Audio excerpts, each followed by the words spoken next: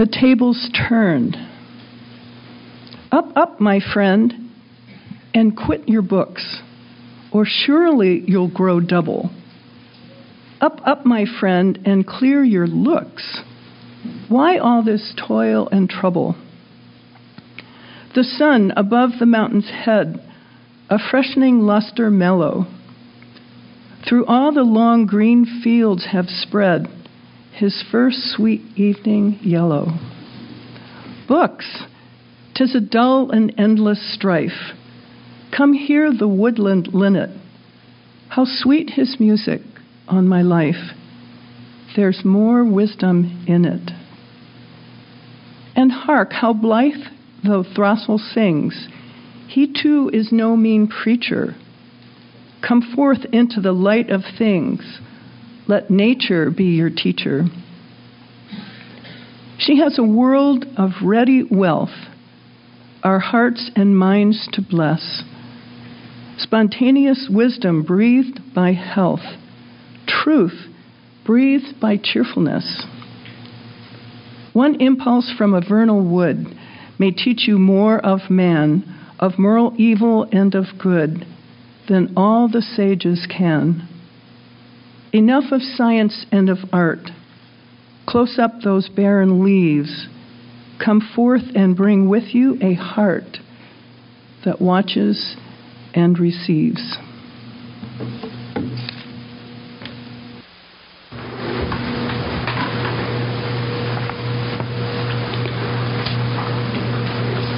Matins. The authentic, shadows of its sweet past in dreams, one could say imprecisely, evoking the almost silent ripping apart of giant sheets of cellophane. No, it thrusts up close, exactly in dreams. It has you off guard. You recognize it before you have time. For a second before waking, the alarm bell is a red conical hat. It takes form. The authentic, I said, rising from the toilet seat. The radiator and rhythmic knockings spoke of the rising steam. The authentic, I said, breaking the handle of my hairbrush as I brushed my hair in rhythmic strokes. That's it. That's joy. It's always a recognition, the known appearing fully itself and more itself than one knew. The new day rises as heat rises, knocking in the pipes with rhythms it seizes for its own. To speak of its invention, the real, the new-laid egg whose speckled shell the poet fondles and must break if he will be nourished. A shadow painted where, yes, a shadow must fall. The cow's breath not forgotten in the midst, in the words. Yes, verisimilitude draws up heat in us, zest to follow transformations of the day in its turning, in its becoming. Stir the holy grains, set the bowls on the table and call the child to eat. While we eat, we think. As we think, an undercurrent of dreams runs through us, faster than thought towards recognition. Call the child to eat.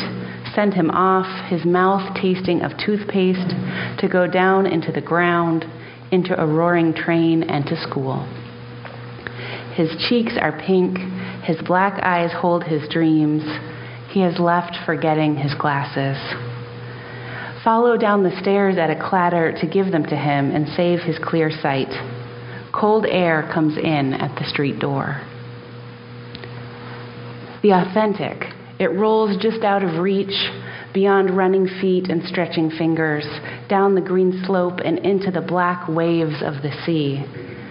Speak to me, little horse, beloved. Tell me how to follow the iron ball, how to follow through to the country beneath the waves, to the place where I must kill you and you step out of your bones and fly-strewn meat, tall, smiling, renewed, formed in your own likeness. Marvelous truth, confront us at every turn, in every guise, iron ball, egg, dark horse, shadow, cloud of the breath of air. dwell in our crowded hearts, our steaming bathrooms, kitchens full of things to be done, the ordinary streets. Thrust close your smile that we know you, terrible joy.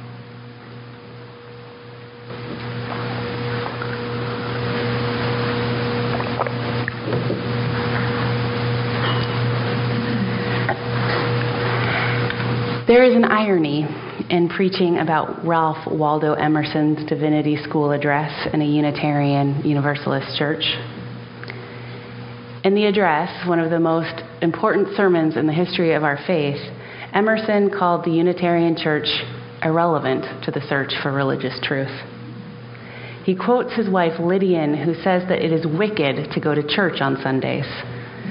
She believes that it is harder to commune with the holy on the Sabbath in religious services than it would be in nature, in solitude, in almost any other setting. She would be in full agreement with the Ogden Nash poem that Lucy read as we lit our chalice. Emerson called the Unitarianism of his day corpse cold, unfeeling, lifeless, and rails against it in this address. To understand the Emerson's critique of our tradition, it is important to understand that Unitarianism has changed tremendously in the last 177 years, in part because of this Divinity School address. In 1838, Unitarianism was the relatively new name for an emerging liberal Christianity. It was centered in the Boston area, and nearly all of its ministers were trained at Harvard. The Unitarians of that time considered themselves the leading edge of Christianity. They were deeply committed to biblical scholarship, using their knowledge of Greek, Hebrew, and history to discern which passages in the Bible were authentic and which were later additions. They believed that not every word in the Bible is historically accurate and literally true. This approach was radical at the time, though it is now very common among most mainline Christians. The Unitarian scholarship led them to their belief that Jesus was not God. They believed he was a uniquely divine revelation, and they believed that the miracles described in the gospel were historical facts. These early Unitarians believed in one God, not the Trinity, not the Father, Son, and Holy Spirit. This view of Jesus wasn't what they considered the most important innovation of their emerging denomination. They thought their approach to scholarship and use of reason was really what was fascinating. But their opponents were outraged by their approach and their views of Jesus. And there were vicious fights and church schisms over dueling understandings of the divinity of Jesus about a generation before this famous address. Those who argued against our religious predecessors were the source of the name Unitarian. Originally, Unitarian was coined as an insult by more Orthodox Christians to emphasize that our religious ancestors were not Trinitarians. The Unitarians later claimed that name as their own, and we continue to today, even through the merger with the Universalist Church of America, even though our name is based on a theological position that many of us do not find particularly meaningful today, that it's not a core of our beliefs. Because of their commitment to the academic study of religion, among the Unitarians of Emerson's day, religious truth was the work of experts, those who knew biblical languages and could parse the ancient texts in their original language. This meant that the educated clergy had the most access to divine truth, and they spent their sermons expounding on it, explicating the meaning of biblical passages in the original Greek or Hebrew, sharing what the latest history of textual formation had to say about the authenticity of the text. The Emersons, and likely others, found this approach to preaching very boring. Ralph Waldo Emerson knew the Unitarian world he criticized very well. His father was a Unitarian minister, and Waldo had graduated from Harvard Divinity not long before his address, and many of the faculty who listened to him that July had been his instructors. Emerson himself had also had a short career in the ministry. He left after a few years with doubts about his vocation, resigning his post when he felt that he couldn't serve communion or lead the congregation with integrity. A few years after that resignation, the graduating class of Harvard Divinity invited him to preach to them. In his address, he proclaimed that the holy needs to be known firsthand, not through intermediaries like scripture, preachers, academics, or tradition. He challenged how the Unitarians of his day understood Jesus. Instead of a unique divine revelation, Emerson said that Jesus spoke of himself as divine because he wanted each of his followers to understand that they are divine. He said that Jesus serves us through his holy thoughts, not through any innate holiness in his person. After attacking the prevailing views of the day among the Unitarians, Emerson proposed a new way to do theology, a new way to come to religious truth. He advocated for the importance of religious experience. He argued that every person has access to the holy and we should seek truth for ourselves rather than listen to others. Truth cannot be received secondhand. He urged the new ministers he addressed to convert life into truth and to have their sermons not rely on biblical scholarship, but life passed through the fire of thought. He believed that each person should seek the truth independently. He said, in words that reflect the use of gendered language of his day, "Let me admonish you, first of all, to go alone, to refuse the good models, even those which are sacred in the imagination of men, and dare to love God without mediator or veil. Friends enough you shall find who will hold up to your emulation Wesleys and Oberlins, saints and prophets. Thank God for those good men, but say, I also am a man. Imitation cannot go above its model. The imitator dooms himself to hopeless mediocrity. The inventor did it because it was natural to him, and so in him it has a charm. In the imitator, something else is natural, and he bereaves himself of his own beauty to come short of another man's." Emerson continues, "Yourself a newborn bard of the Holy Ghost, cast behind you all conformity and acquaint men at first hand with deity. Look to it first and only, that fashion, custom, authority, pleasure, and money are nothing to you, are not bandages over your eyes that you cannot see, but live with the privilege of the immeasurable mind." This was a radical idea. People finding religious truth in their own experience, not through scripture, tradition, or the teachings of others, was a radical idea. As you might imagine, the Unitarian establishment of the time were outraged by Emerson's address. He challenged much of what they held dear: the institution of the church, the academic study of the Bible as a source of truth, the formal training of clergy and their privileged position. They took their opposition to the press. Dueling articles and letters to the editor filled the pages of the Unitarian magazines of the day and spilled over into the secular press as well. At its heart, this theological fight was about how we know religious truth. The fancy philosophical word for this, for theory of knowledge, is epistemology. Work that into a sentence the next time you want to impress someone. The establishment Unitarians believed that the most reliable sources of truth were scripture, tradition, and reason. That is why their sermons were impersonal and largely academic. Emerson had a different view. He ranked personal experience more important than everything else. This infuriated his opponents, and they wanted him to make a rational case for the arguments he put forth in the Divinity School address.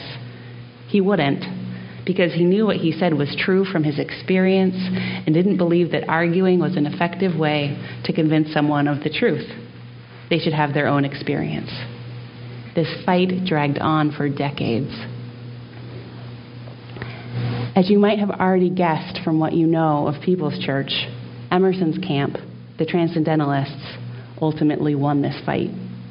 It took a few generations and is an interesting story that I don't have the time to go into today. But now, every Unitarian Universalist congregation affirms and promotes 6 sources of our faith. The first would make Emerson proud. It's the direct experience of that transcending mystery and wonder affirmed in all cultures that moves us to a renewal of the spirit and an openness to the forces which create and uphold life. The rest of the sources speak of prophets, world religions, the Judeo-Christian tradition, reason and science, and earth-centered traditions. Scripture, which was an incredibly important source of religious truth to the Unitarians of the 1830s, is no longer on our list. This is not to say that holy texts aren't important to many individuals in our congregations, just that they are not considered a primary source of religious truth by our denomination.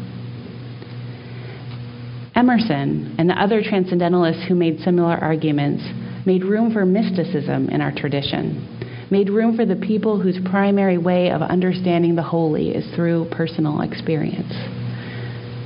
The mystics are the ones who acquaint themselves firsthand with the divine, with the authentic, with deity, with the spirit, with the intimate and the ultimate. Though there are mystics in every religious tradition, there wasn't any room for them in early Unitarian days. Those early Unitarians wanted their truth footnoted and replicable, and that is not how experience works. The primacy of religious experience as a source of knowledge in Unitarian Universalism today is one of our most distinguishing characteristics. It's the core of my elevator speech, the short description of our faith that I give when people ask me about it. If you don't have an elevator speech, I encourage you to create one. It's nice to have it in your back pocket for these moments. I usually say something like, we Unitarian Universalists believe that each person comes to their own understanding of religious truth from their own thinking and experience. And since each of us has different ways of thinking and different experience, we come to different truths. So in our congregations, we have atheists and Christians, Jews and agnostics, Buddhists, pagans, and people who don't have a good word for what they believe. We are bound together by shared values, including every person deserves respect and everything is interconnected.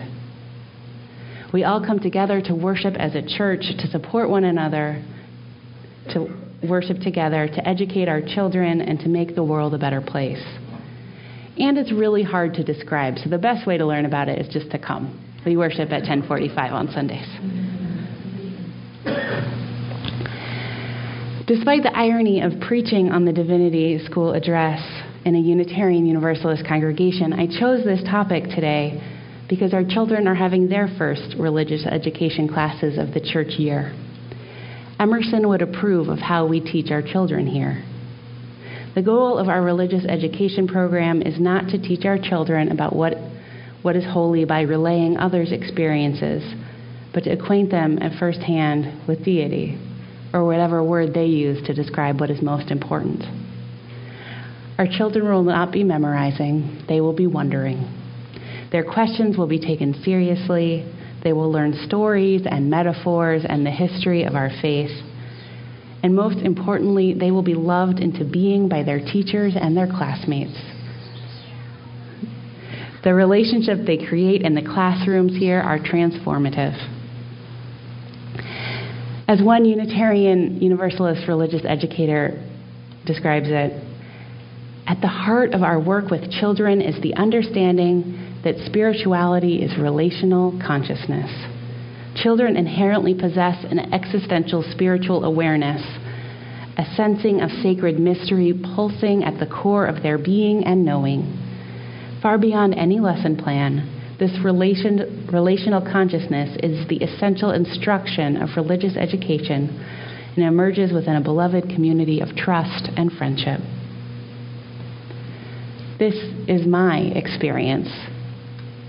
I was loved into being by a Unitarian Universalist congregation and its religious education program.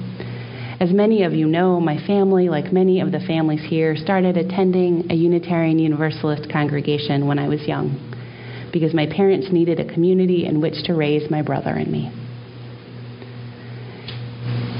We were regular fixtures at Sunday school and church special events like the camping trip and the all-chocolate potluck were the highlights of the year for us. It was amazing. The church was a place of refuge, a community where I didn't have to explain my polysyllabic religion to people who had never heard of it or classmates who thought I was going to hell. It was a place where I was free to wonder and have others join me in my wondering. A place where adults and peers took me seriously and took my questions seriously. Obviously, as someone who went pro in our faith, attending the congregation changed my life, but I was not the only one. Nearly everyone in my religious education cohort is living lives of integrity, service, and joy. The church equipped us to be ethical decision makers, to know our values, and to make the world a better place.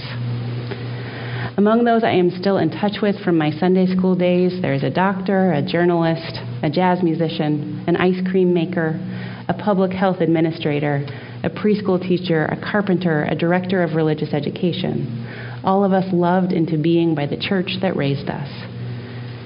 Not all of us practice the faith of our childhood now, but we were forever changed for the better by being raised within it. And on this first day of religious education, just imagine all the joy and meaning, love and justice that the children and youth in this congregation will make manifest in our world in the years to come. Right now, our children are also learning that we are part of a religious tradition that stretches across generations and across continents. I can vividly recall the first time I saw one of those lists of famous Unitarian Universalists. I was in 4th grade, and for some reason I had assumed that Unitarian Universalism was only my church. I thought there was just 200 of us in the Seattle suburbs, and that was the extent. So I was amazed to learn that presidents and other people I had learned about in history class shared our faith. We have a faith that stretches across time and space. And learning the important stories of our faith, stories like Ralph Waldo Emerson's Divinity address at Divinity College, helps our children develop a Unitarian Universalist identity. Developing that identity is one of the core goals of the religious education program. The other goals are to nurture spiritual growth, a transforming faith, and vital communities of justice and love.